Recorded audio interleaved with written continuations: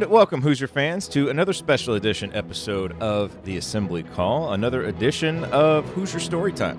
Last week, I had the opportunity to interview another IU legend for our private community members, and we did this interview live for the community members, but I'm happy to post it here in the podcast feed so that everybody has a chance to listen to it. And it is a guy who really needs no introduction for folks like me who kind of came of age as Indiana fans in the late 80s and early 90s, because he is one of the best players from that era, one of the best players from any era at Indiana, and that is Brian Evans, one of the truly great player development stories in the history of Indiana basketball. And so we have a long conversation. Like, obviously, Brian has been on the Hoosier Hysterics podcast several times. He was on with Podcast on the Brink. So what I wanted to do with this interview is really just try and cover some different ground with him than you've probably heard on some of those shows. And, you know, look, for a guy whose favorite team is the 1992-1993 Hoosiers, I had a lot of questions. So we spent a lot of time talking about that team, about what it was like playing with Calbert Cheaney, what it was like being at the epicenter of college basketball. And we spent some time talking about, you know, player development and what makes that work, you know, what he thinks about, you know, obviously what's going on with Indiana basketball right now. Just, look, it's Brian Evans, a ton of great stories, really engaging guy. Really, really enjoyed the conversation. So happy to play it for you now. And if you're interested in joining us inside of our private IU basketball discussion community where we do these interviews live, go to assemblycall.com/community. We would love to have you there. All the details, you'll find them right there. But if you have any questions about anything, you can always email me, jared@assemblycall.com. The only other thing I want to say before we start this interview is you should go to this URL, assemblycall.com/PP. That's just the letter P. That'll redirect you to Playbook Products. It's an affiliate URL. So basically, if you buy something at Playbook Products, we get a 15% commission. But what's important to you is why you should go to Playbook Products. You know, with Father's Day coming up, if you want a unique gift for the sports fan dad in your life, or if you want to tell people where to get you something, you should recommend Playbook Products, because they sell mugs, they sell coasters, they have this really cool stone coaster design, they do leather coasters, and what they do, like their thing is they take diagrams of famous plays and they put them on these coasters and they put them on these mugs. And so for Indiana, you know, they have some of the plays that you would think they would have. Keith Smart shot, Christian Watford shot, Kirk Hastings shot to beat Michigan State when they were ranked number 1, the final play of the 1976 national title game. And what I didn't realize is they actually have Bob Knight's chair toss as well. It's over, you have to go to like the special section, but they have that on there as well. So they have tons of college basketball ones, tons of college football ones. They have one for every professional sports team.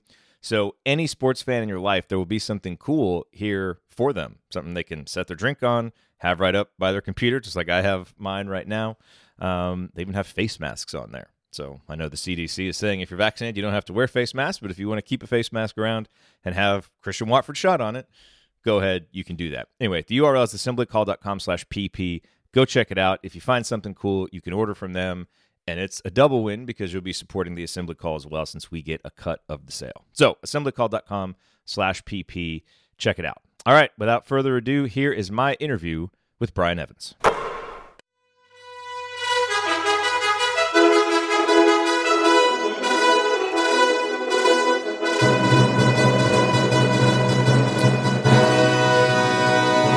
And welcome, Hoosier fans, to our second live interview here inside of the Assembly Call IU Sports Discussion community.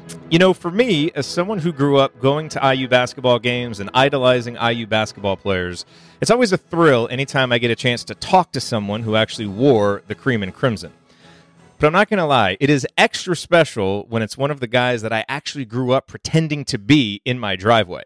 In fact, if you added up all the time that I spent pretending to be IU players, and it was a lot of time, of course, Calbert Cheaney would be number 1, but my guest today probably would be number 2, another lefty scorer who teamed up with Calbert on my favorite IU sports team of all time, the 1992-93 NAI national champion Indiana Hoosiers, and the NAI, of course, stands for No Allen Injury. He was a redshirt freshman on that team who scored 5.3 points per game and became a key part of the rotation in Big Ten play. As a sophomore, he improved his scoring average by 6.6 points and was a starter on a Sweet 16 team. As a junior, he improved his scoring average again by 5.4 more points and was Alan Henderson's right-hand man on an NCAA tournament team. And then as a senior, he improved his scoring average by 3.4 more points as the unquestioned leader of another NCAA tournament team. He also grabbed 7.1 rebounds, dished out 4.1 assists, and barely ever came off the court in a Big Ten MVP campaign that I will forever remember as the culmination of one of the greatest player development stories in IU basketball history. And get this, he became the first player in the Bob Knight era, not Scott May, not Mike Woodson, not Steve Alford, not Jay Edwards, not even Calbert Chaney, to lead the Big Ten in points per game. Ladies and gentlemen, please welcome the guy whose shot form I always tried to emulate whenever I got into a slump because he always had his elbow in and his eyes on the rim. It is Brian Evans. Brian, welcome to the Assembly Call. Jared, that is a fantastic intro. Thank you very, very much. The music at the beginning I start sweating a little bit. Like I want to be out there on the court. That is the greatest of all time. Did you see like flags coming out of the corner of your eye when that music is playing? I did. I felt it. I felt it. It was so good. So, Brian, number one, thanks for taking the time and joining us. We really appreciate it. And, we had Steve Green on a couple of weeks back, obviously your partner at Aurora Sleep, and he kind of filled us in on what you guys are doing with Aurora Sleep. My question for you is, have you expanded to Dallas yet? And if not, why? Because I'm ready to come in and have you help me with my sleep. Are you? You struggling? Well, we're not there yet. But I got to believe with those Indiana roots that you can make a quick trip back here to see us and visit with Steve and I both. I think so. We'd love to help you. Next time I come, I'm definitely going to stop in. No doubt about it. Good. Do you, for folks who might have missed that, you want to give us the quick rundown on what you guys are doing? And for folks who are in Indiana, of course, they should go to aurorasleep.com, A-R-O-R-A sleep.com. Tell them what you guys are doing and why it's so important. Yes, we make custom oral devices. Steve, with his background as a dentist, we make custom oral devices for people that suffer with snoring and sleep apnea. When they come into the clinic, we make a custom device for them, and we're helping a lot of Hoosiers. I got to tell you, it's been great. We're off and running, and Steve's a fantastic partner. So, folks that maybe are catching that elbow from their bed partner every night, thinking that their snoring is not a big deal, it is. We open up your airway, and so you're going to get better sleep, deeper sleep, and you're going to stop disrupting the sleep of the person lying next to you. Folks that have sleep apnea and do not like the CPAP or have been prescribed a CPAP and just can't get used to it, don't want to wear it, come see us. Come see us. We can help you. We get CPAP non-compliant customers every single day, and we've got a great alternative to CPAP, and it's cost effective and it works. So we'd love to grow the business, and we'll be out your way before long. But our first couple of years here, we're going to be Central Indiana focused. We've got 1 million snorers and sleep apneics within 30 miles of our clinic. So we've opened the doors, have been plenty busy here at the end of this. I hope at the end of this pandemic. So we expect to continue to grow. Sleep apneics, is that the term for someone who has sleep apnea? Yeah, you can call them that.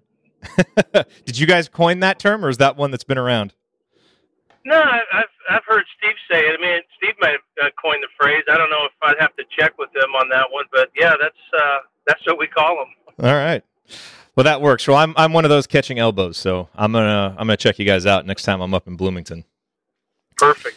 So, Brian, I want to talk with you about the 1993 team. That's where I want to start because, as I mentioned in the intro, that is my favorite sports team of all time.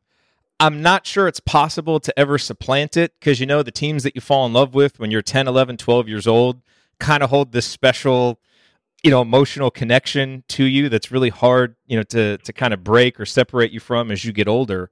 And it was just, I grew up going to those games with my dad, loved everything about that season.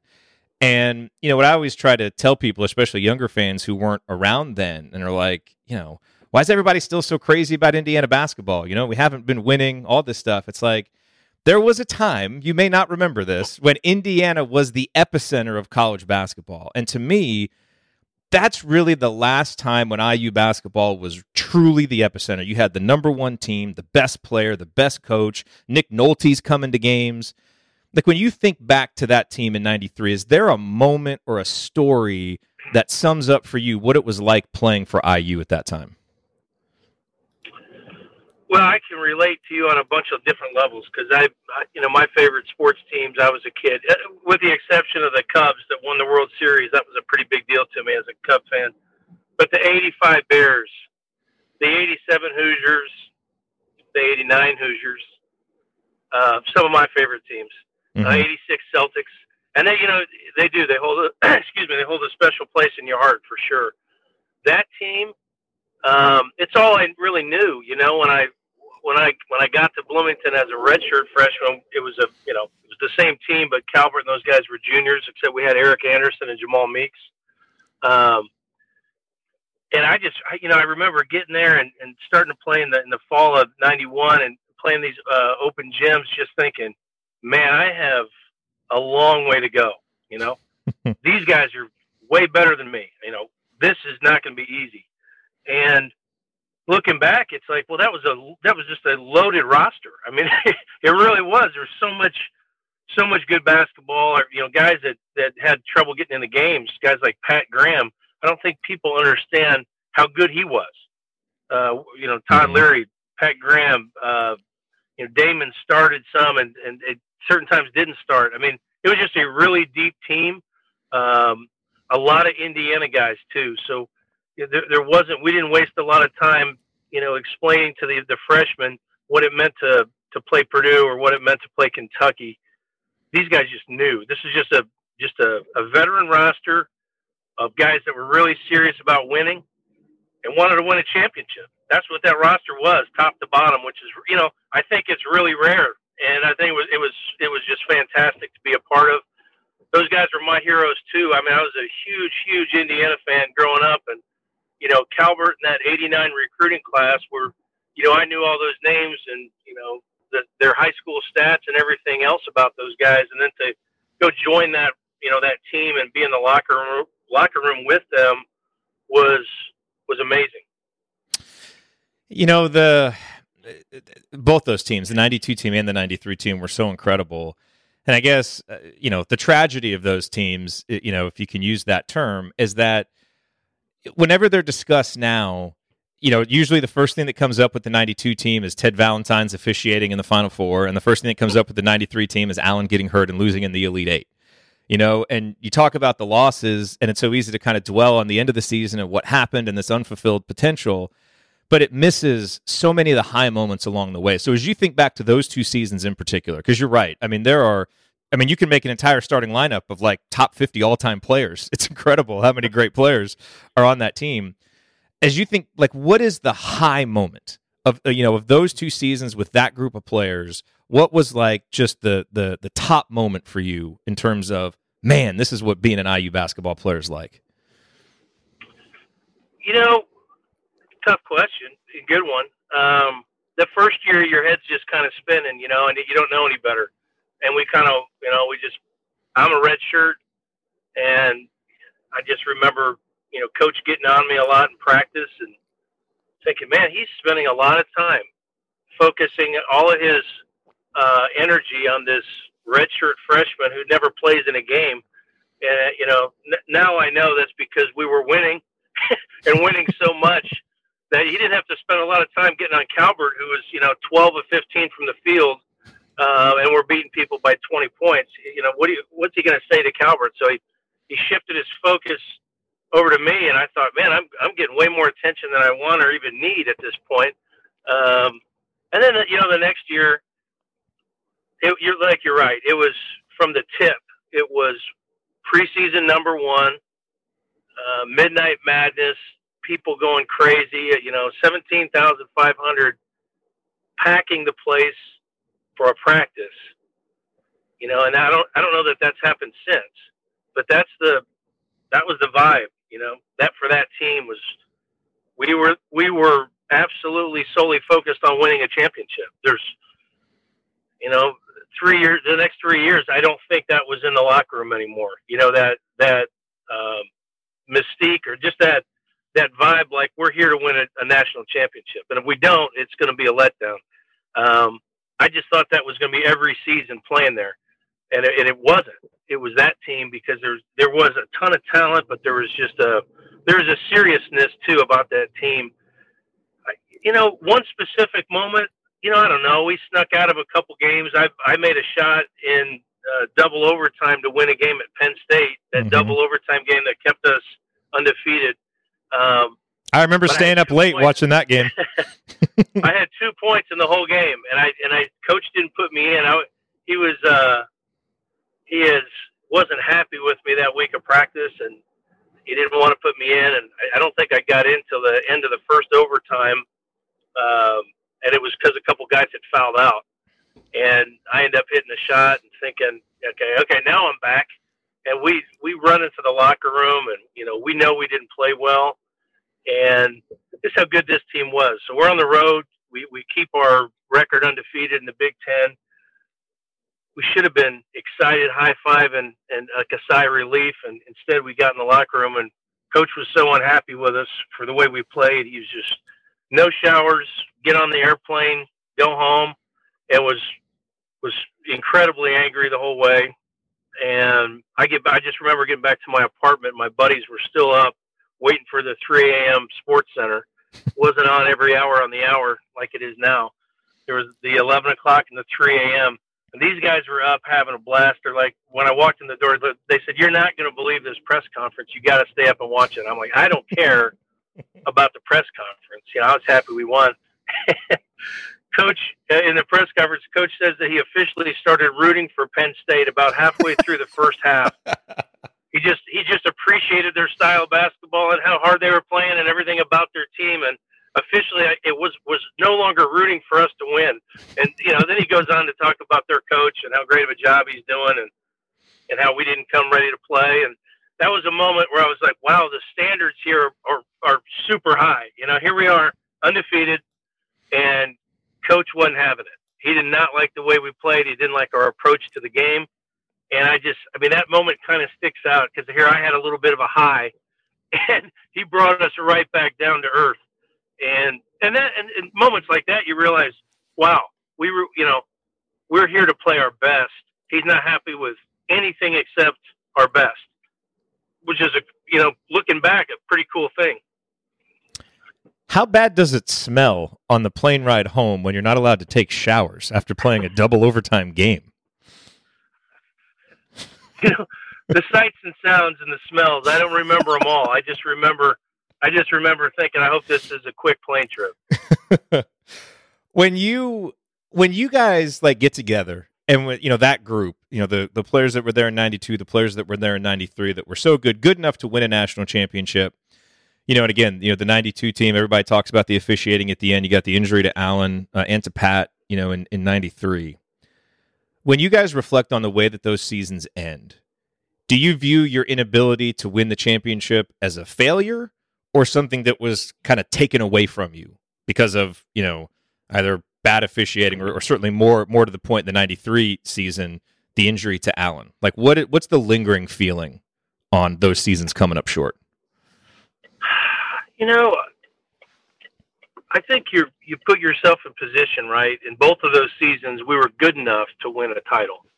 That happens every year, though. There's always teams in the hunt. Even in the NBA, there's always a handful of teams that if things go right and they're playing well at the right time, injuries are always a part of it. And there's a lot of disappointment, but there's also opportunity. So I know at the end of that, the Final Four when we lost, and the officiating gets talked about a lot. We weren't quite good enough, just not quite good enough. But then we felt like, okay, in the off season, now we know we're returning that same lineup. I got a summer to improve. We all had a summer to get better. I know we felt really good going into the next season, but you got to stay healthy and you got to be playing well, at tournament time. And there's disappointment of the way that ended. I rember that eerie feeling that felt like no other day that I can remember at Assembly Hall, the day that Allen got hurt in practice. Mm. It was just an eerie thing. You could see it in Coach's face. He was always just supremely confident. And if somebody missed a game, there was no excuses that we're not going to go win the game. Next man up, You hear that all the time now. You don't. We knew we had a deep roster, and we knew there was other guys that could play. If Damon missed a game or Chris Reynolds missed a game, we felt like no matter who we're playing, we go win the game. When Allen went down, he was such a key part of our team and such a great player. Number one, we all know that, but we weren't a real big team. After him, I mean, he was such a force on the boards, and Allen was just a walking double-double. So when you lose his interior presence and his scoring, he was only scoring 12 points a game, something like that, 10 rebounds, but he was more than that. He was long-armed. He had the high IQ. He was a great help defender. He blocked a lot of shots from a help position, and it was that interior presence that we lost. That then we just got kind of thin. I kind of slid in and started at that position for the rest of the year, and he and I are much different players. Yeah, similar heights. He's about a half an inch taller than me, but I was more of a at that time especially more of a perimeter player. And we just lost that body. And, I still feel like we could have won the title. But we ran into a Kansas team that had a lot of length. And that's really what beat us in that game. I mean, they had a great team. They had good guards. They had all around a good roster like we did, but they probably had the longest team and the best front court, collective front court at that time. So, that just made that game a really tough matchup, and Kansas was good.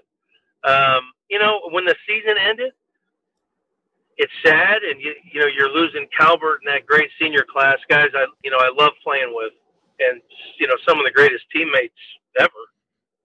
But at the same time, I was starving for more, and so as that season ends, I start. You look to the summer, you get started right away. There's no break. You don't go home and hang out in your hometown for 2 months. We're still in school. Summer school's coming. We're in the locker room. A week later, we're meeting coach, and he ramps up the pressure and turns it up on us. Like, who's going to get better? The off season starts now. We want to come back and win next year. It starts right now. You go straight into that, the mindset of getting improving and getting better, adding to your game. Collectively as a team, all of that stuff happens so fast. So, there wasn't like a grieving period. The season was over. Now we're getting ready, and I'm thinking, okay, now I'm a sophomore.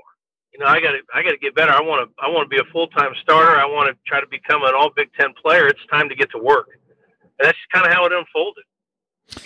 Well, there was definitely a grieving period for me. I can tell you that much. 11-year-old me grieved for a while. Man, you talk about that day when Allen got hurt, just kind of being so eerie. I still remember where I was, like sitting in the living room at my parents' house. There was some channel, it was like Channel 5 or something, and sports news would just kind of scroll through. It'd be like regular news and then sports news. And, I just remember the thing popped up, Allen Henderson has torn his ACL. And I was like, this can't be real. My heart just sank, and it's, oh, man, it was... You're telling me that was your first introduction to fake news? You thought it was fake news. Allen getting hurt. I was hoping. I was definitely hoping. Talk about the players on that team, and Calbert is obviously a legend for so many reasons. When your grandkids ask you what it was like playing for Calbert Cheaney, what's the first story that you're going to tell them that sums up your experience with Calbert?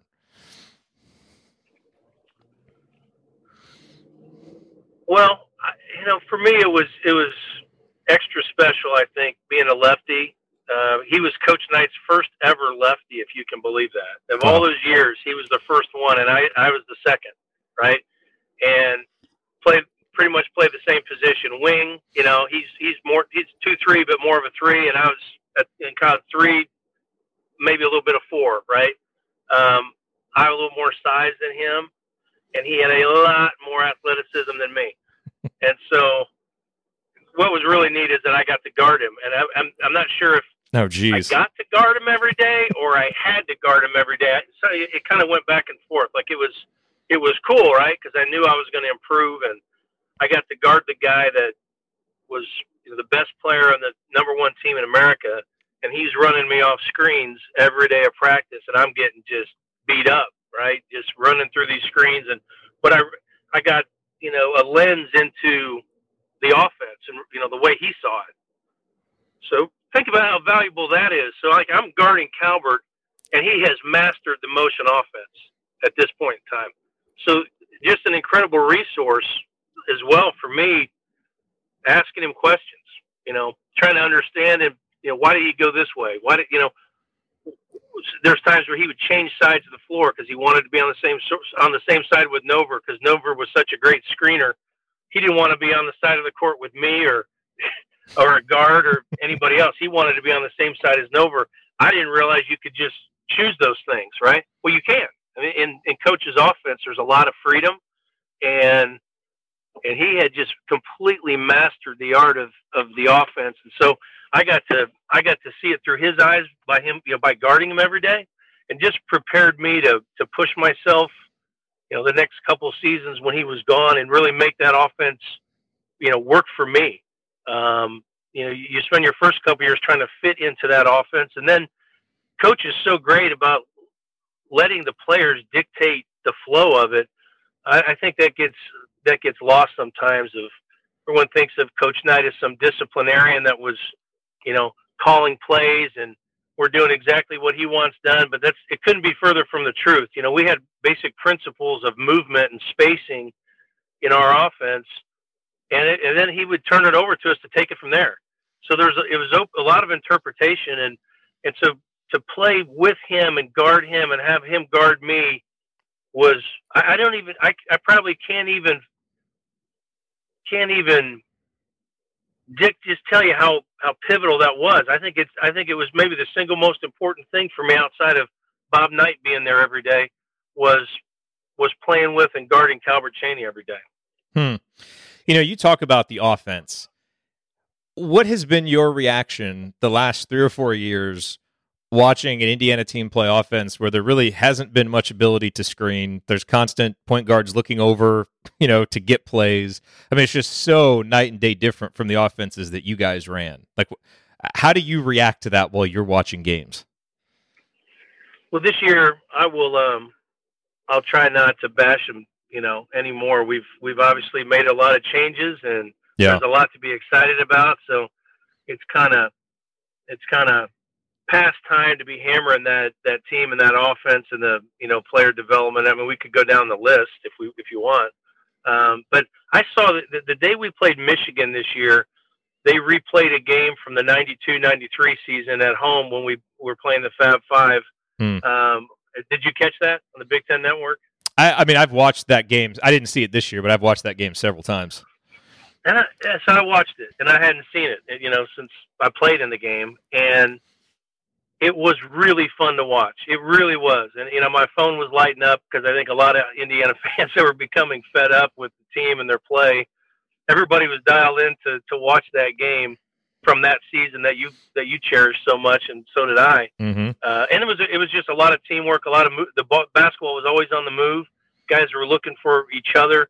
There was a lot of cutting to the basket. So you had, we'd get easy baskets, and the thing I saw with this team this past season is just everything was a struggle. There's never an easy basket. There was never a back cut and a layup. Everything seemed like, this against the wind. That's like a, low probability shot with a hand in your face. And then just the inability to make jumpers, throughout the course of the game. I was watching the Final Four, and I was marveling at all the shot makers. UCLA and Gonzaga, they had a lot of guys just making tough shots, jump shots. I kept pinching myself going, well, that guy's a great shooter. That guy's a great shooter. That guy's a great shooter. And then I realized I've just been watching so many IU games all year and some of the worst shooting performances ever. I thought everybody was a great shooter. Yeah. In comparison, it seemed like it. Mm-hmm. Man, that game against Michigan, I have this vivid memory, being there. And man, I remember how charged up the crowd was. And I just remember one play in particular where Chris Webber dunked and hung on the rim. And I'm not sure I've ever heard the Assembly Hall crowd boo louder than they did at that moment when he's hanging on the rim after a dunk. What was it like playing those teams? Because I think a lot of us have a in hindsight, have more appreciation for them than we did at the time. Because at the time, it was like, this evil empire, like coming into Assembly Hall, and, we have to defend the purity of basketball. At least I think that's how some fans looked at it. But what was it like playing those guys and all the hype that they brought with them? So I was the same age at a high school as those guys, and except I redshirted, right? So I had played, Weber and Howard and Jalen in AAU ball. And Weber was a full-grown man when we were like 13. So he was like I'd known his name since I was 12 or 13 years old, because he was just a man-child. And doing dunking like that as a young guy, he was just way ahead of everybody. And Glenn Robinson wasn't too far behind. Those guys were they were men and playing against boys in the AAU circuit. I remember looking down at them that day, that it was Valentine's Day of '93, and watching them warm up and dunking on, with their flashy warm ups and the shiny warm ups, and they're dunking on our baskets. I just remember looking down there, and the thought that I had was the nerve of these guys to come into here and hang on those rims and treat this place like a playground. Like, I remember being mad, like before the tip, like, who do they think they are coming in here and they're going to get whooped? You can't come in here and win, period. And the confidence that you felt with Coach, with the crowd, with Calvert, Allen, all these great players, we just believed in each other. Like, there's no way they're going to come in here throwing lobs to each other and playing loose and playing free. And, they can't beat us. If we play the way we're supposed to play, our disciplined brand of basketball is going to beat them 10 times out of 10. And so when I see, still to this day, when, Weber writes a book, or the Fab Five, 30 for 30 comes out, I just, and I'm not a blogger, trust me when I tell you, and I'm not a commenter either on Instagram, but I want to comment and say, and I have typed a few different times, typed a little one-liner zinger, just to remind everybody, these guys never won a Big Ten championship. What did they win? They started wearing black socks and long shorts, and they were fun to watch. I mean, looking back, they did bring something to college basketball. I do look back on them differently than I felt about them. I think that you said that perfectly. By the way, you don't have to worry about commenting. Indiana fans will take care of that. Whenever Michigan comes up, we're always happy to remind anybody that the Fab Five didn't win anything and lost 3 of their 4 games to Indiana. So don't worry there. We have your back on that one. We had you asked about Calvert, like playing with him. What was it like playing with him and some of the high moments? He was a great, great teammate. One of my favorites, if not my favorite of all time. And just his quiet leadership. He didn't have much to say.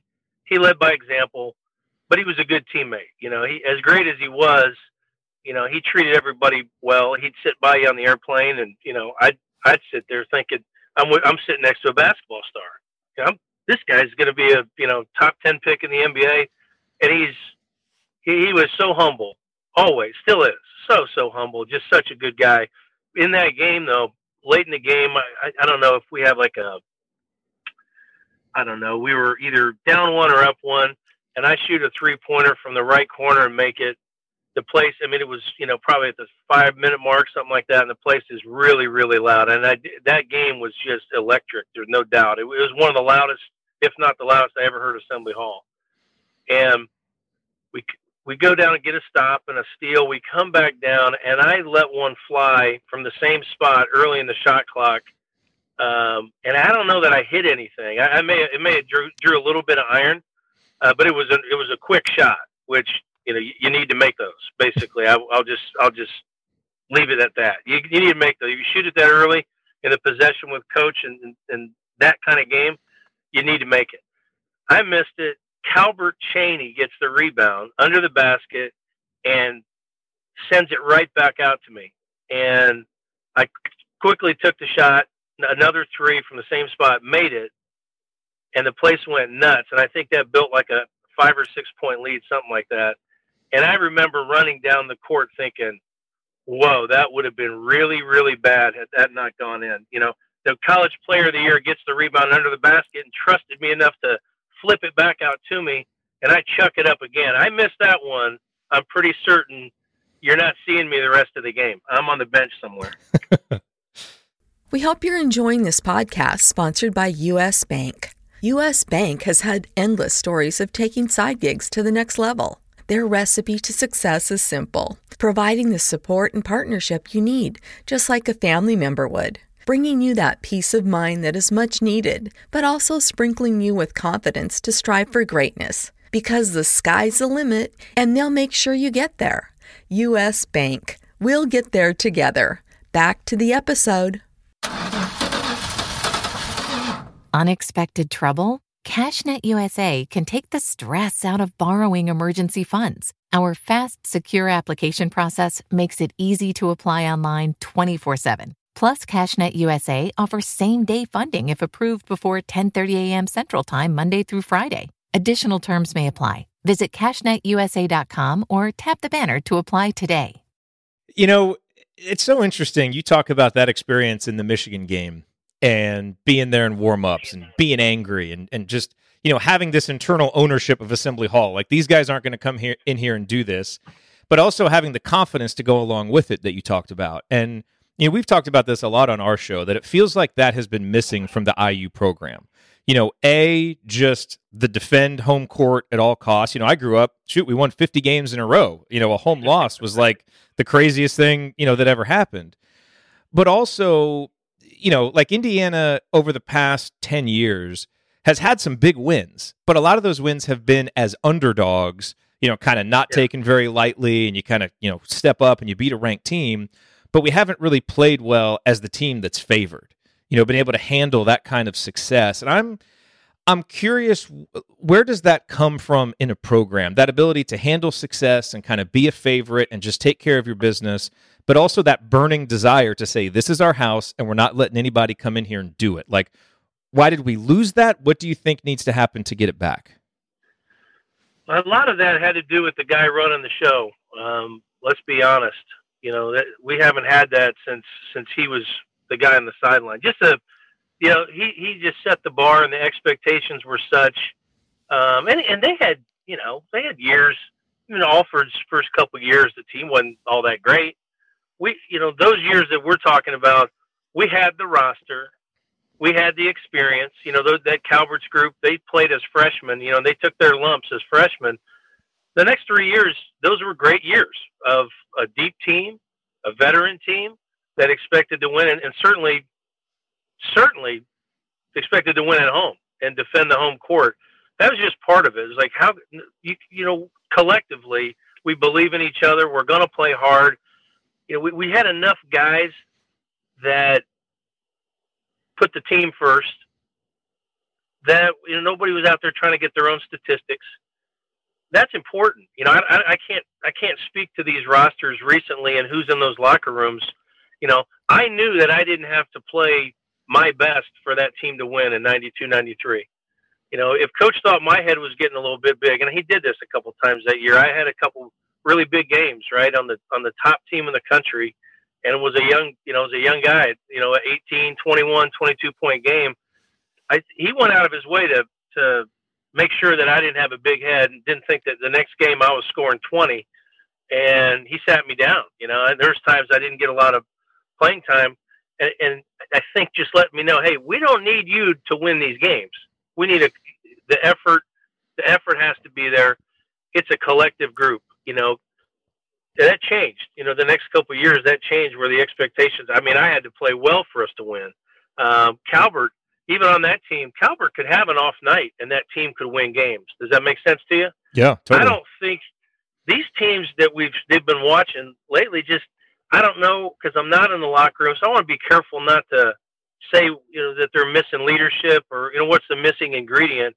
But certainly there wasn't an expectation to win, and I think you said it best. We could win a game that nobody expected us to win, go up and win in Iowa, and maybe Iowa didn't come ready to play. I could tell you that these teams, it's a big difference between being a middle-of-the-pack team and trying to win a road game when you're the underdog versus going on the road as the favorite on the road. We did a lot of that too. That's a big jump from where this team is right now. And I know I can tell by talking to you, you're a super fan like me, hoping that that's where we get back to, because that's so much fun to be the hated team and to go into Mackey Arena with Bob Knight and the boos. Oh man, and the boos and just running onto that court with that tin roof and the echoing and the hatred and the inferiority complex that those guys had for so long that I enjoyed so much, to go on their court and listen to the boos and the IU sucks and know that we're still going to whoop them. That was a great feeling. The inferiority complex isn't even gone, and they've beaten us 7 straight times. So I think that's just the way of the world. Now we just need to start beating them again. True. One of the things that helps a lot to feel confident and to go on the road and beat good teams is to be able to shoot, be able to make shots, which we've talked about some. And I look down at the roster of that 93 team, and I just marvel at the shooting, because if you made a list. Like, if you just asked most IU fans to make a list of the top 15, 20 shooters in school history, I think Calbert, Greg, Damon, Pat Graham, Todd Leary, and you would all be on that list. And that doesn't even mention Ricky Rowe, who was on that team. Matt Nover. Out of those guys, like, I'm sure you guys had to have, like, shooting contests, like play horse and do different things. Who won the most shooting contests in practice? Like, of all these great shooters, who internally was kind of the guy that had proven himself as the best of that group? Well, we didn't. I mean, our practices were Bob Knight practices, and they weren't like I saw in the NBA a lot of shooting contests, like you mentioned. I mean, there was none of that kind of stuff.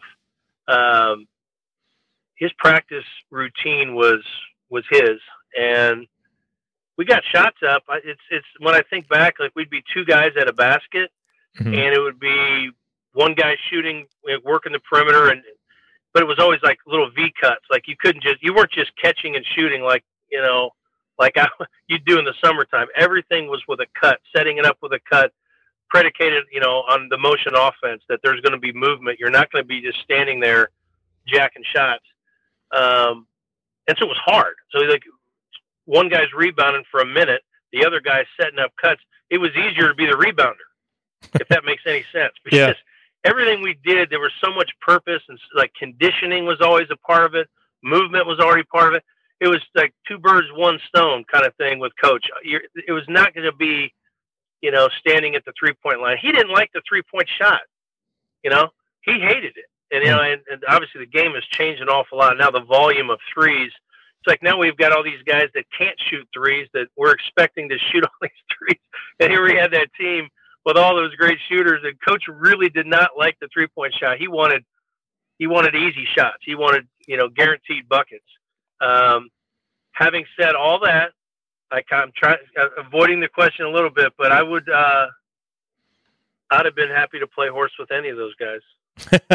Okay, let me ask it this way. Take yourself out of it. If there had been a horse contest between those guys, who are you putting your money on? Man.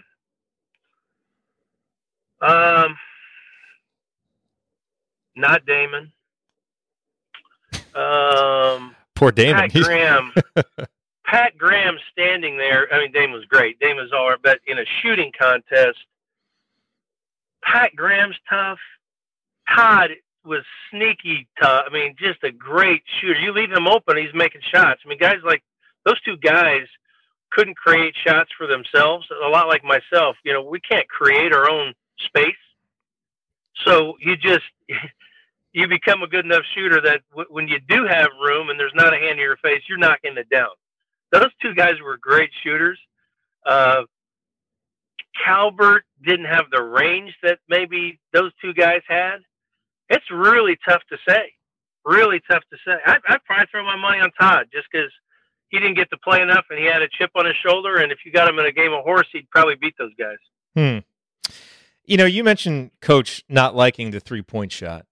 If he had, say another 20, 25 years to coach, how do you think he would have evolved? Based on what you know of him, how do you think he would have evolved as the game has evolved? Like, do you think he, was so attached to the principles that he had and those offensive principles that the game would have kind of passed him by? Or do you think he would have figured out a way to adapt and, win and be successful just like he always was. No, he for sure he would always win, always be successful. He's maybe the only person I've ever met, but maybe there's one other person. I mean, for sure, Coach Knight, I always have thought of him as he could have gone and done whatever he wanted to do and been the best at it. Like, he could have sold insurance and been the best insurance guy in the world. There's a competitiveness in him. He's just going to figure out how to win.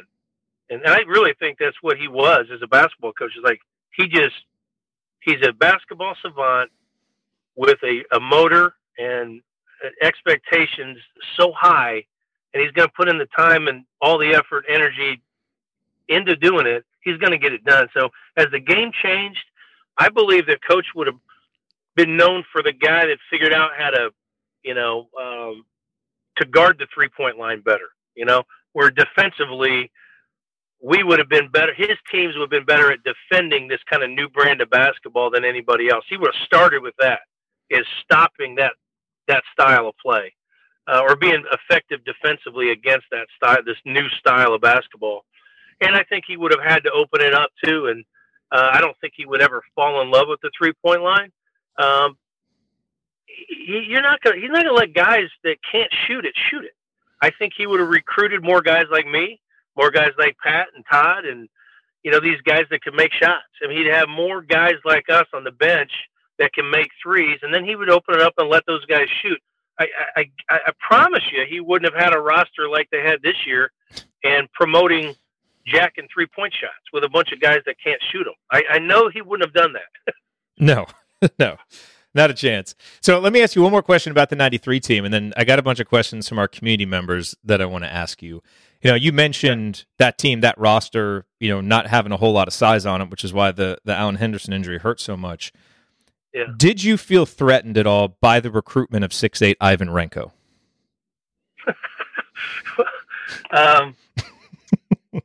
That's good. I haven't been asked that one. I vaguely remember that time, right? I remember as a fan when we played the Russian national team in Assembly Hall, and he took the team off the court. Mm-hmm. I remember that as just a diehard fan, just like you, at that time. So Coach that year was so much fun. We had so much going on, so much winning, that he was just trying to manufacture some nonsense just to, I think, keep the pressure off us. And he was so great at that. And I'll go back to even playing on the road. He took a lot of pressure off the number one team in the country, who was favored on the road every game we played, because he was such a focal point. I mean, he was getting booed so hard in all these places. And, I remember pulling up on the bus at Michigan, and they had fans outside Chrysler. The bus had to kind of go down a ramp to get in, and they had all these fans standing above with snowballs just pelting the bus, and we got off the bus trying to hit us with snowballs and screaming at Bob Knight. Like, he had so much attention on him that it took it off of us. And when he did the thing down in Albuquerque with the whip, yeah. I mean, nowadays you're fired. I mean, goodbye. Oh man, you're fired. Yeah, But he did all that kind of stuff. And then when he was making the faces, at the press conference, I think that was the next season. He did a lot of that kind of stuff. It just took the focus off the team and put it on him, and it kind of eased things up for us to play. And I think there was a lot of genius to that. There's one other question that I wanted to ask you, and it's about player development.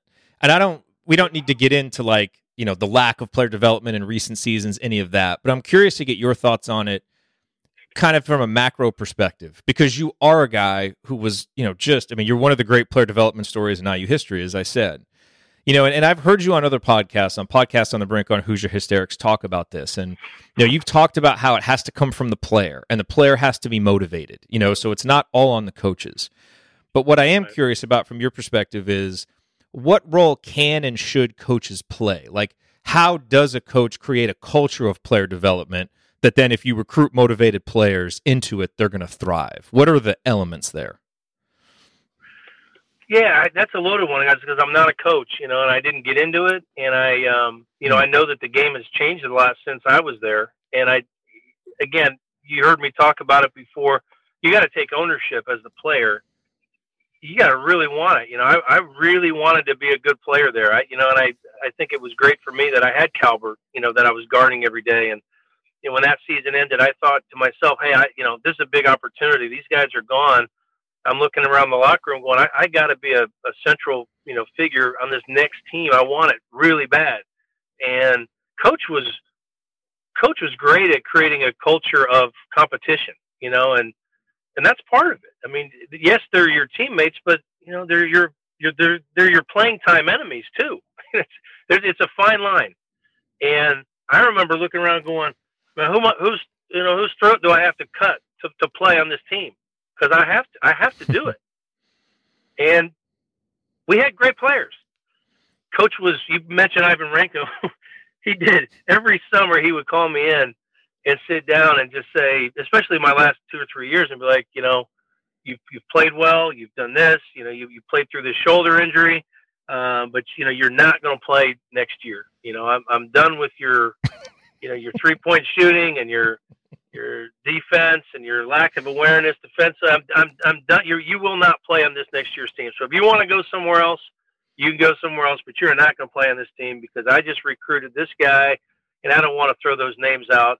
But a guy that he had signed for the next season, and he would build that guy up to me and say, this guy's coming in. He's taller than you. He's a better athlete than you by a long shot, and he's going to do the things I want done, and you're not going to play. And I'd go into the off season going, I got to show him, okay, this is going to be a competition. This guy's coming to take my spot. He's going to have to bring it every single day. And one of the really cool things about Coach was I didn't, as a fan, I always heard of the Bob Knight doghouse, right? Oh, Steve Alford's in the doghouse, or Stu Robinson's in the doghouse, and the guy wouldn't play. And I don't know what I thought as a kid. Did he not go to class? Did he not show up to practice on time? I wonder what he did. And I was blessed and lucky enough to get there, right? So I could see behind the curtain. And then the truth is this: Coach did not care who played. He had no favorites. He did not care. You earned your playing time by the way you practiced. So if the guy that was playing behind me came to practice and whipped my butt for a week, he's playing. He plays in the game, and I don't. And I mean, he would turn your jersey over so fast your head would spin. You're on the red team, which is the starting unit. The guy on the white team's lighting you up. He just says, Brian, Eggers, switch jerseys. Now he's on the red team. I'm on the white team. And if the guy continues to outplay you, he plays in the game. And so there was a fairness about it, where, I had guys that, younger guys as I was a veteran and captain on the team that were frustrated and, can't find their way onto the court or for whatever reason, just feeling down. And my advice was always to them, you got to have don't complain, have a huge week in practice and see what happens. You got to just give a crazy effort, whip the guy in front of you, and he's going to play you. That's what you have to do. And he did. I mean, that was the coolest thing. Like, nobody owned a position. You had just to go earn it every single day, which is great. I don't think it's like that other places. I really don't. No. Which has me thinking about this year's team, because there's a ton of enthusiasm about, just this offseason, Coach Woodson taking over and this roster that they've put together. It's like, man, we got all these great new players. And then, of course, you've got kind of the pendulum swing to the other side with the discussion. It's like, but wait a minute. How are we going to keep all these guys happy? Like, how's there going to be enough playing time? When you look at this, like, as a player, like, do you think that's just fan nonsense to talk about? Or do you think guys internally are thinking that way? Like, how do you view, kind of now Indiana having a roster where people are like, well, there's almost too much talent on it. There's too many good players. Well, I am nowhere near thinking that's the case. I would caution you to not feel that way, because, we were, every day that we were getting guys committed to come back, it was like, people celebrating, and I was quick to say, well, wait a minute, these aren't all guys that I was really excited about watching a month ago. I'm not going to throw a ticker tape parade that they decided to come back. So I don't know that we have some star-studded roster. Show it to me. I want to see it. I think we're going to have a lot. The culture, the Mike Woodson culture, is going to feel a lot more like the Bob Knight culture did. But I got to tell you that I think the players have really changed. we may have had a couple powder, guys that would pout a little bit if they were in the doghouse or not playing well. But we also knew that if you didn't play well, you're going to go sit down, and coach would take you out. You mess up 2 or 3 times, you're going to go sit down on the bench. That's just the way it was. And I think that there's a softness to some of today's players. I'm not going to label them all soft. That's not fair. But I think there's a culture of softness. I mean, the fact that we're talking about how do we keep them all happy. Do you think Coach cared if we were happy? He didn't care if we were happy. He's trying to win. But that is the culture now. It's like, oh my goodness, what, Christian Lander's going to leave. He's not playing enough, and he left high school. You know what Coach would have said? Who cares? Because if his whole thing was trying to figure out who the weak links were, who are the guys that deep down were selfish, who are the guys that really truly cared more about, who the name on the back versus the name on the front. And he was trying to find those guys and get rid of them. Who are they? Who does he want to go to battle with in the Big Ten on the road in the middle of January? And if we can identify guys that are about themselves and their own player development, I mean, I didn't think about it as player development. I thought I got to get better. I mean, I'm not good enough. I got to get way better. And then you go to work. Shame on anybody that thinks it's the coaching staff in the summertime that's going to make these guys better. The coaches, it's the off season. The coaches, there's a limited contact with the players. It's really on you. There needs to be, you asked the question, there needs to be meetings, right, with the staff and the player in an individual meeting. We didn't even do that. We didn't do that. But there was a culture of get to work, dude. Get to work. You want to be average, then just screw around all summer. But it's on the player. So there's a meeting, a sit down, and like, here's where your gaps are. I mean, that's the thing with Coach. You knew what they were, and he was really good at communicating your shortcomings and where you need to get better, or how you can get on the court. He was great with me just as a freshman on that team that we talked about for 30 minutes. He said, "You want to play on this team?" I said, "Yes, sir." Does it rebound and get Calvert Chaney open? That's it. That's how you get on the court. Just rebound and get him open. And when you do, you set screens for him. His guy is going to fight through that screen and go with Calvert. And more times than not, your guy is going to go help on Calvert. And you're going to be standing there wide open. And the one thing that you could do offensively is make open shots. So get your ass in there and rebound and get him open. And trust me when I tell you, that's all I did. That's all I thought about is rebounding and getting him open. And ultimately, I got a lot of open shots and ended up scoring a lot of points on that team. But it goes back to my role was clearly defined. I wondered about these last few teams that we've had to watch. Do they have roles? Are they defined at all? When guys come out, I had a hard time understanding rotations, and why is that guy checking in? And sometimes I'd think, well, that guy was on a roll. Why is he going out?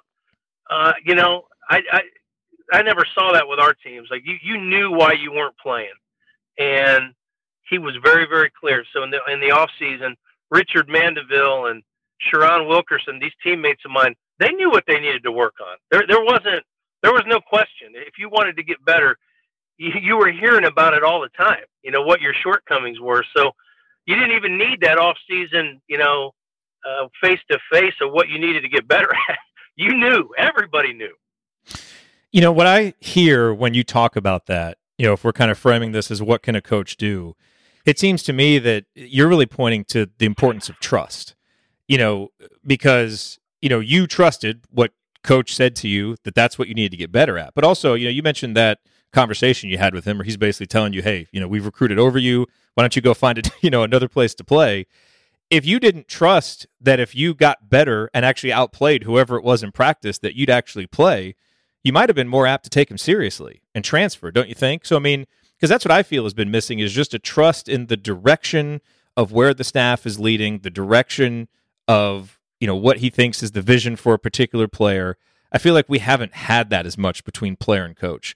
And it sounds like with you and with Coach Knight, there was. Well, I think my situation was a little unique. He's way unique, right? Let's be honest. But my situation, I was getting better. I was improving. I knew it. I could feel it. Even from the day I got there, and I had a long way to go, right? I mean, I was a far cry. I mean, Chris Reynolds was one of my favorite teammates, and I heard he was interviewed way back when talking about me. I think he was in law school my last couple of years and was getting asked about me. And he said, when I first got there, they were laughing at me. Like, guys on the team, like, this he can't play. Why did they recruit him? This dude can't play at this level. And there was a lot of truth to it. So I was getting better. And so I wasn't, and I grew up idolizing Coach Knight in this program and just loved it. So I felt like I was playing for the basketball Beatles. We were rock stars. Who the heck transfers from there? I mean, I was never disgruntled. I was getting better by leaps and bounds. Coach had a lot to do with that. He was pressing all the buttons. It was kind of a perfect storm. I really wanted to be a good player. He always used to get on me about having an inflated opinion of how good I was. I had confidence, right? I believed in myself. He used to kind of make fun of me. It was like, you have the most inflated opinion of your ability of anybody I've ever seen in my life, which I love. That I took that like, hey, I'm confident. Yeah, I believe it. You're not going to crack me. You're not going to make me lose confidence. If I'm open, I think I can make. I took shots that he lost his mind. Early in the shot clock, I jacked a three. He wanted to kill me, but I believed I was going to make it. And I always kind of looked at him like, almost like astonished that it didn't go in. And I knew that went a long way with him. Just I took some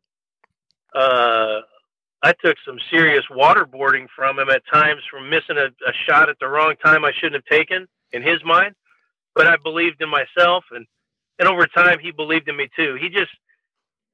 I had such a good playing relationship with him, and that doesn't mean it was easy. He was on me all the time, but he trusted me. He never pulled me from lineups. He never sat me on the bench. He really did trust me to play, and I think he trusted I was trying to play the right way. I made a million mistakes, but I was trying to play his style of basketball always. So any film session, we'd get in, and he could stop and point out that I'm out of position, and I'm sure I was out of position a ton, but I was always trying, right? I could always just I'm trying to get there, and I could kind of defend my position, and I'm trying to play for the name on the front and not the name on the back. But he was the best at finding the guys that really were going after, trying to build themselves up and not the team. When you talk about player development, and I get queasy when I hear guys talk about adding to their game. It's a modern player phrase. They say, "Oh, my game this and my game that." If you would have referenced my game, I think Coach would have killed you on the spot. Like, everything we did was about each other, was about the team. You wouldn't talk about yourself like that. You wouldn't talk about, my game, I've added this to my game, or I added a turnaround or a jump hook to my game. He would read that. I mean, he'd be in your face if he read that quote, that you were getting interviewed by Bob Hamill and you were talking about your game. And that may sound like nothing, but that's just how much things have changed. I mean, now that's totally accepted. My game, I'm going to do this in my game, and this summer my game is going to, Trace Jackson Davis, I hope he's adding a right hand to quote unquote his game and a jump shot to his game. But it's, that's changed too, from the 20 years since I played, 25 years since I played. Yeah. If you've got a personal auto insurance question, you could talk to a cab driver, although the policies he recommends might include avoiding the interstate, beating traffic by taking the back roads, and only making left turns when absolutely necessary. Or you could talk to your local Geico agent, whose policy is to use their expertise to navigate your insurance, finding the best route to help you save money on insurance for your home, car, and more. And as an added bonus, you'll be able to avoid traffic jams and potholes entirely. To find a Geico agent near you, visit geico.com/local. Si tú y tus amigos ordenan de McDonald's juntos, deja que los demás agarren su comida primero. Yo sé, el solo pensar en el olor de las papitas y tener que esperar para meter tu mano en la caja y sacar unas suena loco. Pero por regla, si eres la última persona que sostiene la bolsa, entonces las papitas que se cayeron al fondo de la bolsa son tuyas. La paciencia paga, amigos. Ba-da-ba-ba-ba. So I want to ask you this question from one of our community members, and you alluded to it earlier, but this is a memory that always comes up when people think about you. And Philip says, one of my all-time favorite memories for an Indiana basketball player was when Brian Evans suffered from a separated shoulder during a collision. After that, just shoved his shoulder back in place to continue playing, which I remember. I was at that game. At that moment, I knew that Brian Evans was a tough, hard-nosed player.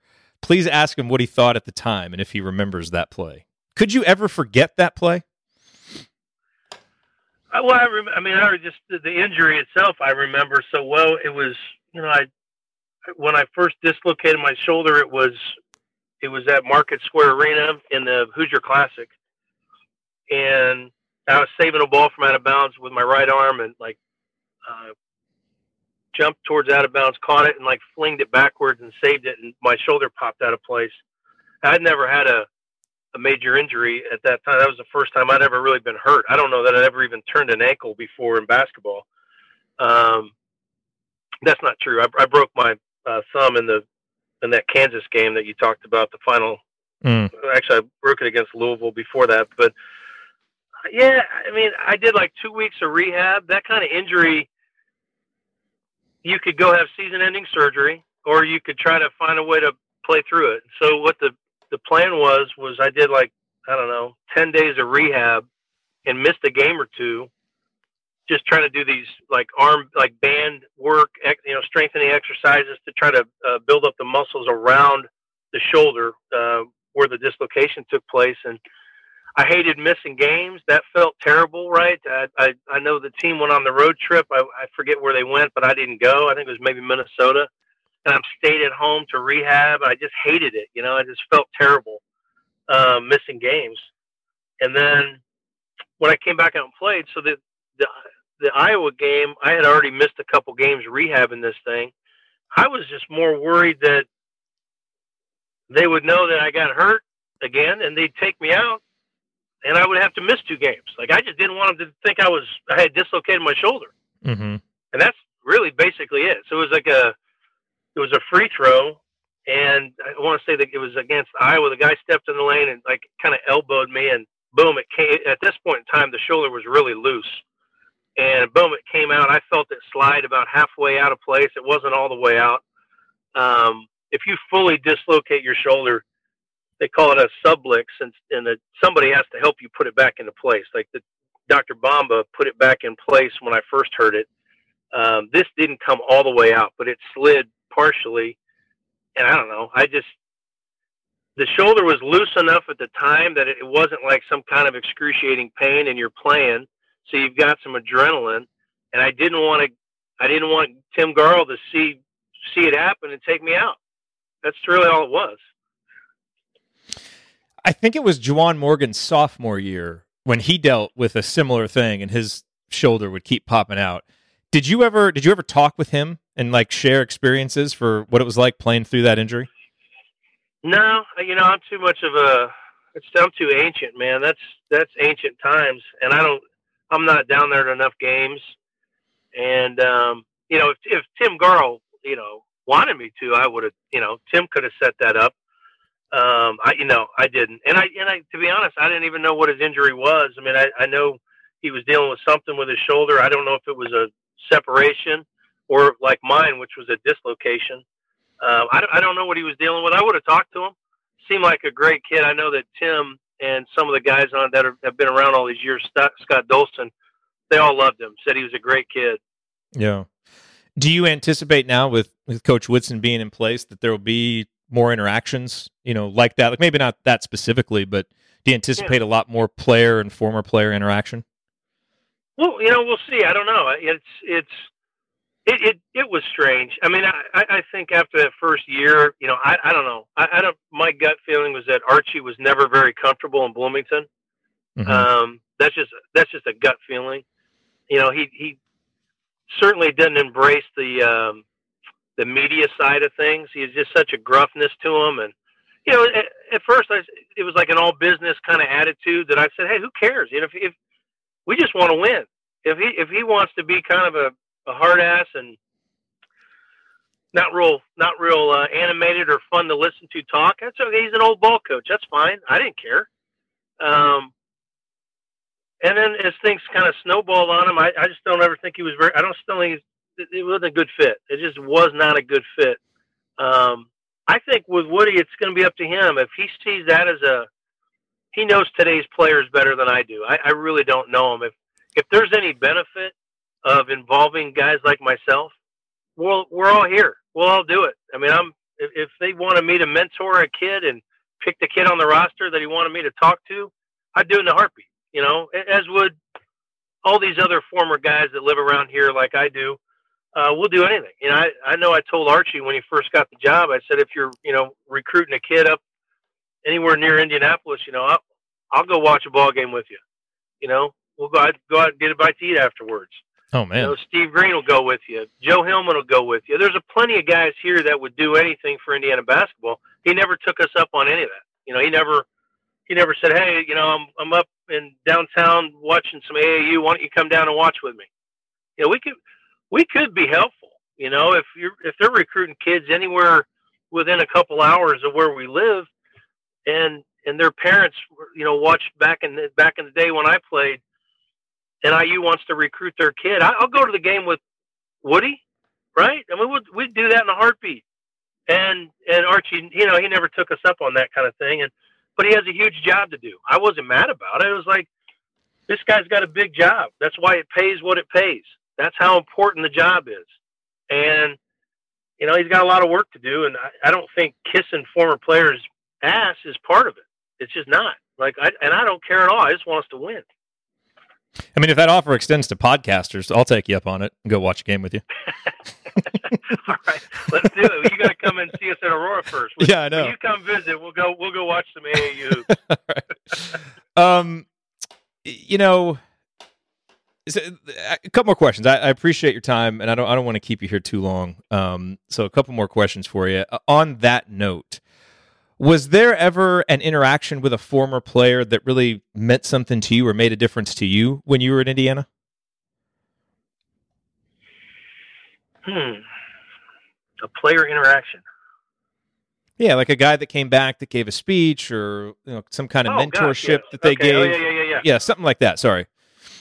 Oh, absolutely. I was thinking on the team. No, Coach had guys come back all the time. What was really unique about the way Coach did that, I have a real appreciation for the older I get, is that he would invite somebody in to talk, and he would trust that person with his team, his prized possession, right? And he'd walk out after introducing that person and leave the room, and he would leave that person with his team, and whatever message they wanted to share, he trusted, just like he trusted us with his offense. I mean, it's the same kind of thing.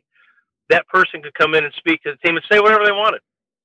And, Coach Crean used to invite me down to speak to the team, usually once or a couple of times, twice in the season. One time, maybe like a pregame, hype them up before the Purdue game kind of thing.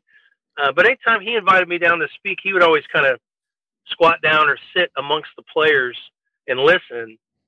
And it always kind of bothered me, like, gosh, it changes my message a little bit, right? And what I could talk about if I'm just talking to a group of 19 and 20-year-olds versus he and his whole staff listening. Yeah. And I don't even know if that makes sense, but I always appreciated that with Coach Knight, is he was saying, I trust this guy.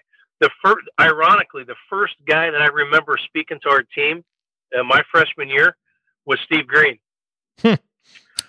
which is kind of cool. Yeah. And what I remember thinking, so I'm 2 months into, my Bloomington experience, maybe 3 months into it, and really dragging. I mean, just juggling school, all the conditioning stuff, how hard we're working. Practice had just started. I was pretty banged up at the time, just bruised and battered from all these screens, and thinking, man, how am I going to survive this thing? And Steve came in and talked, and Coach was super proud of Steve for a lot of reasons, but that he had success in basketball at a high level. And then he went on to a successful career as a dentist, went back to dental school, all the stuff that Steve did. And he was Coach Knight's first ever recruit at IU, which was cool. And I didn't know that. So that was interesting. But when he came and talked to the team, the first thing I thought about was, so people can survive this. Here's a guy that survived playing for Bob Knight. And he had a great message, and Steve understood what Coach wanted because he had played for him, and he knew what the message should be. And it was very positive. It was very uplifting. It was more about, what it's like to play for Coach. Look, I understand. Sometimes you're hearing all this, but what you need to be hearing is what he's telling you. Not how he's saying it, but what he's saying. And he, just a couple of nuggets of knowledge of how to play for Coach and how to do the things that he wants done, and not let things get lost in interpretation. So Steve was great. I remember when Isaiah came back, he was a favorite of mine as a young kid. Randy Whitman was, I think, my favorite player as a young kid, call it 11 years old, 10, 11. I liked Steve Alford, obviously. Those guys were all heroes of mine. So when they would come back and speak to the team, I always get a thrill out of it. Isaiah came back when he retired from the NBA. Ted Kitchell was one of my favorite players, and he was around at that time doing TV stuff and radio, and he was always good to me. Pull me aside and encourage me, and he would know I was dealing with the Coach Knight that he had dealt with. We played a very similar position. I think had a lot of similarities as players, so he knew what I was going through. So to see guys like that, around the games and come around to practice and pull you aside, it is important. And I hope that Woody finds guys to do that with, where it makes sense to him. For me, it was huge because I idolized those guys. So nobody had to introduce me to them. I knew exactly who they were. If I saw them, I'm like, I know exactly who that guy is. Yeah. I know what high school he went to. I know how many points he scored. But that's different. Those days it's just different now. Yeah. Matt wants to know, knowing what you know now, what would you do or approach differently when it comes to your basketball career? And that could be college or professional. I'd have been different in the NBA. I would have been more aggressive. More aggressive when I was on the court, and more aggressive trying to get on the court. I was, I had the Bob Knight way. He's in charge. I was trying to impress coaches by getting there early, working hard, leaving late. First guy there, last guy to leave, kind of thing. Hoping that would get me to where I wanted to go in the NBA. I think I had won the respect and trust of my teammates as a shooter and somebody that could make baskets. And it's just getting that to translate. So I would have now if I was playing today, I'd have been a little more brash, just a little more bold with shooting and taking quicker shots. I would come into games and think I got to work the ball, and you don't come in jacking shots. Well, in that league, you do. I was coming off the bench. It's like a heat check. Really, the coach wants to see, hey, if I got it going, I might play 25 minutes. But if I come and play 8 scoreless and shotless minutes, I'm done. And I think I still brought maybe a little bit too much of the name on the front of the jersey mentality to the NBA when it's really all about the name on the back at that point in time. Unless you're playing at that championship level and you're part of a team that has a chance to win it, you got to play for that team and try to win a title. But I'm telling you, it's a players' league. You hear it all the time. It's about you. And if you want to have a 10-year, 12-year career, you got to find a way. I would have given me another do-over. I'd have been calling Pat Riley and Phil Jackson and Jerry Sloan and Greg Popovich, guys that ran offenses, right? And those are just teams from somebody that studied the game forever. Those were coaches that had offenses, motion offense, triangle offense, where I would have fit really well into one of those offenses. And those guys knew how to, okay, this guy can shoot. He's not going to create shots for himself, but we need him in that corner, because he can make shots in that corner. I would have been texting and seeking out opportunities on those guys' teams and been bold about it. Just call them up. Popovich. Tim Duncan's a good friend of mine. I fit in your team. I fit on your roster. Bring me in. Bring me in. I'll be your 10th man. I'll be your 12th man. Bring me in. I would have been way more aggressive than I was. I kept my mouth shut. I did it the Indiana way. And, I ended up playing for 3 years and then playing overseas for 8 years. I think I could I think there was a 10 or 12-year NBA career inside of me for sure in the right situation. But I needed to speak up and fight for myself a little bit. You've mentioned a couple times now the dichotomy between name on the front of the jersey, name on the back of the jersey. And this is something that's been talked about a lot, because we're kind of talking about, okay, Indiana, we have all these traditions. How do we modernize the program while still kind of maintaining the heart and soul? Would it bother you if they decided to put names on the back of the jerseys? I mean, nothing else about our program resembles what it did back then. I don't know. I mean, again, I know guys want to showcase their talent and their game, and that's the way it is now, right? I think we held on for a long time doing it a throwback way and doing it the old school way, right? And I don't know that matters anymore. It did to me, it did then to me. I still get jealous. I see these guys. If I go to a game and these guys come out of the locker room, I'm like, dang, that's the best. I wish I was doing that today. It's the best. It's the best place to play. It's the best crowd. It's the best arena. The candy straps, it's all the best. The state of Indiana at half court, I just love the whole thing. If you got to throw names on the back of these jerseys to get blue chip guys to come here, I think it's really sad, but so be it. I mean, if that's what's going to help us win, I just want us to win. I really do. I don't care.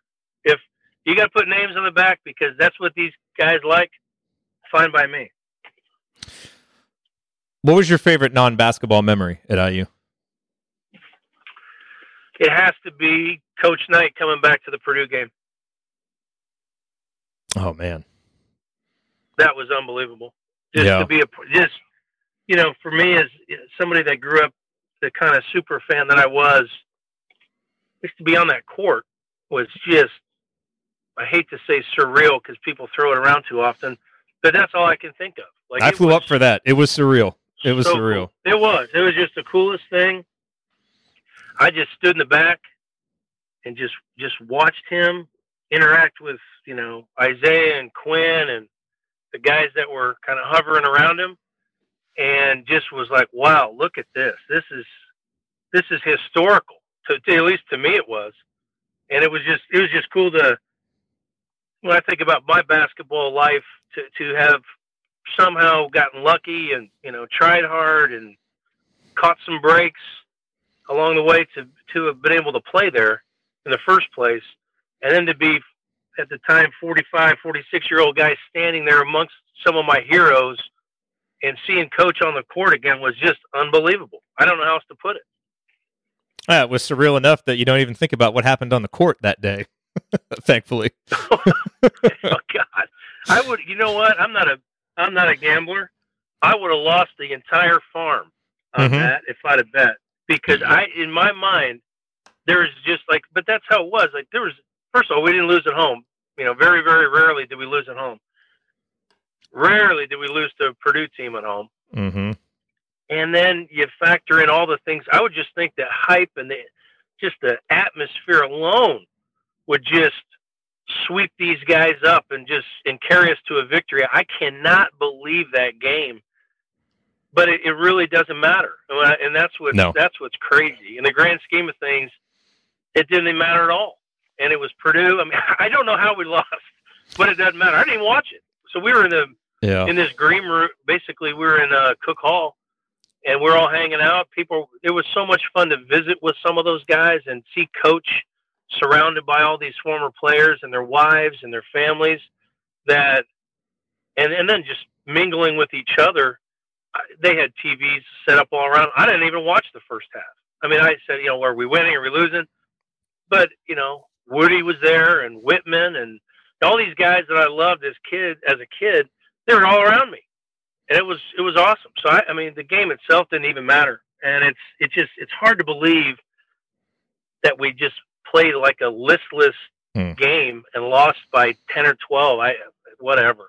It was a breaking point, I think, for many of us who had supported Archie that the team came out and played like that. I choose to consider it as just one more Bob Knight victory over Purdue. That him coming back could basically make the game irrelevant, Man, it's so funny hearing you say that you're like 45, 46 years old, because I'm 39. And, so like now we're not that far off in age. But man, it's so funny. Like I remember like growing up, you and Calbert and Greg and Damon and Alan, like, seem like superheroes, and like you're, 50 years older and like these guys that are so far advanced in their lives, then you kind of get to this point and it's like, oh, yeah, he was like 5 years older than me, 6 years older than me. It's so funny how time changes, your perspective of it changes as you get older. I couldn't agree more. I mean, I did that with Calbert. I mean, we've talked about him a lot, but I'm serious. Yeah. My sophomore year of high school, it was his senior year. He actually, you'll find this is a funny fact. He broke his foot and missed his whole senior year. He broke it against Terre Haute South, against my team. Oh, did he really? So, I didn't know that. Yeah, we were playing with Holman Center in Terre Haute, and and he'd already committed to IU. First 4 possessions of the game, I'm on the bench. I played very little as a sophomore, and we had a pretty good team. And I'm just watching, but I'm again super fan going. I couldn't believe I was the first time in my life I was going to be on the court with an IU player. Like, I mean, that was a big deal to me going, I'm just warming up and he's at the other end. I mean, I was watching Calbert the whole time. First 4 possessions, 4 baskets. He's 4 for 4. He's got 8 points. That glide, that little floater on the baseline. I mean, he was so smooth. I just remember going, that's what an IU recruit looks like. Oh my gosh. He goes down with the injury. He didn't play the rest of the game, and we beat him. But he was 4 for 4 with 8 points in the first 2-3 minutes of the game. I just remember, gosh, that was unbelievable. And Calvert's 2 years older, and man, he was kind of like a hero to me as a sophomore in high school. So when I joined the team, it was like, I can't believe all these guys are in this locker room. I mean, just sitting in there, our first team meeting, I was like, I can't believe I'm in here. There's Eric Anderson. Oh my God, that's Eric Anderson. He was a Big Ten freshman of the year in 88, 89. Mm-hmm. I mean, that's what it was like. I was like a kid in a candy store. Well, I can't think of a better way to end this discussion than Brian Evans talking about Calbert Cheaney. That pretty much, if you had told 11-year-old me that I'd be having that discussion, I'd be like, what? So that's I think that's a pretty good time to wrap. I do have one request for you, though. And feel free to say no if you don't want to do this. But at the end of every show, we have a tagline, and we say, take it from me, keep your elbows in, keep your eyes on the rim, and go Hoosiers. It's been our tagline basically since we started the show. And as I said, you were always the guy whose shot form I would use if my shot got out of whack in high school. I'd always think about Brian Evans' shot form, and it kind of got me going. Here's actually an example of it. This is Juwan Morgan saying it. Take it from me, Juwan Morgan, keep your elbows in, eyes on the rim, and go Hoosiers. Would you mind saying that so that we can pull it out and play it at the end of our show? Sure. Okay, you can say it whenever you're ready, and then I'll be able to pull it out. Sure. This is Brian Evans. Take it from me. Keep your elbow in, keep your eyes on the rim, and go Hoosiers. That's perfect. That is awesome. Brian, I really appreciate the time, man. This was a thrill for me. Great talking to you. Lots of great insight. And again, we recommend everybody go to aurorasleep.com and check you guys out. I wish you guys good luck, and I look forward to getting up there myself. Hey, that's great. Hey, I enjoyed talking to you. Yeah, anytime, man. We get going this next season. We're all hyped up, and the Hoosiers are rolling. Let's do it again, and come see us when you're in town. I will. Let's do that. Thank you, Brian. All right. Take care. All right. The great Brian Evans, everybody. Thank you to everybody who stuck around here live. I know a lot of you popped in, popped out. Always nice to have a live audience here. Man, awesome. It's one of the coolest parts about, kind of having this podcast and being around for as long as we have, that we get some of these opportunities to talk with guys like Brian Evans. It's fun. It's a real thrill. It really is. So really appreciated his insight, and go to aurorasleep.com, ARORA sleep.com. And other than that, we will talk to you guys on the next episode of Assembly Call Radio. We'll see you inside the community. If you're listening to this on the podcast, if you're not part of the community, you can learn more about it at assemblycall.com/community. We're going to do more of these, live discussions like we did here. Usually, we'll probably end up posting them on the podcast as well, because we want you guys to be able to hear that content too, but to be able to ask questions, see the video, No real video for this one because Brian was driving, so he didn't have his video on. But there may be some that we end up keeping just for subscribers. But either way, that community, you join it because you want to be part of a great discussion. It's a group of people just like us, people who would spend 90 minutes listening to Brian Evans talk, and a host who gets giddy about getting the chance to talk to Brian Evans. These are the people that you will find in the community. So go to assemblycall.com/community. Check it out. We'd love to have you there. If you go, it's a paid community, there's a monthly fee, but there's an annual fee that gives you a discount. But if you want to be part of the community and now is not a good time for you to pay money, because it's a rough time, that is not a barrier to you joining the community. Just let me know. I have a link that I can get you in for free. We have it as a paid community because we want there to be a barrier to entry, so not just anybody goes, so that, it kind of keeps the conversation. We make sure that it's the kind of fans that we want around there. And obviously it helps support the show and helps us offset the costs and all of that stuff. And, we hope to make a little extra money, on the side so that, we can do this more. But the money should not be an impediment to you joining. And so if you do want to join, but you don't have the money or it's not a good time and you're like, hey, man, I just, I'll be good in 6 months. Or even if you're never good, just let me know. We'll let you in for free. That is not going to be an impediment to a good IU fan joining our community. Not as long as I'm running it. So assemblycall.com/community. Check it out. My email is jared@assemblycall.com. You can always reach me there. Appreciate you guys listening. Appreciate you guys watching. And take it from Brian Evans. Keep your elbow in and your eyes on the rim. And go Hoosiers. Talk to you guys soon. I like everything about that. Welcome. We're here with Jess, who is enjoying a cozy night in. That's right, and she's lighting up... Is that candle? Triple wick pumpkin spiced? Yes. Oh, she is setting the harvest mood. Is that a tasteful autumnal wreath? Someone's been to Marshall's again. Well, with quality home decor at great prices, what's stopping her? Oh, and a cozy blanket to top it all off. That is so fall. Better get to Marshall's. Fabulous brands. Feel good prices at Marshall's. The Ford Mustang Mach-E, the F-150 Lightning, the E-Transit van. 3 of America's most iconic popular vehicles. They've been fully electrified, and they're making the revolutionary feel familiar. We've got a feeling they'll help make electric vehicles even more popular for all Americans. Call it a hunch. Ford electric vehicles, built for America, built Ford proud.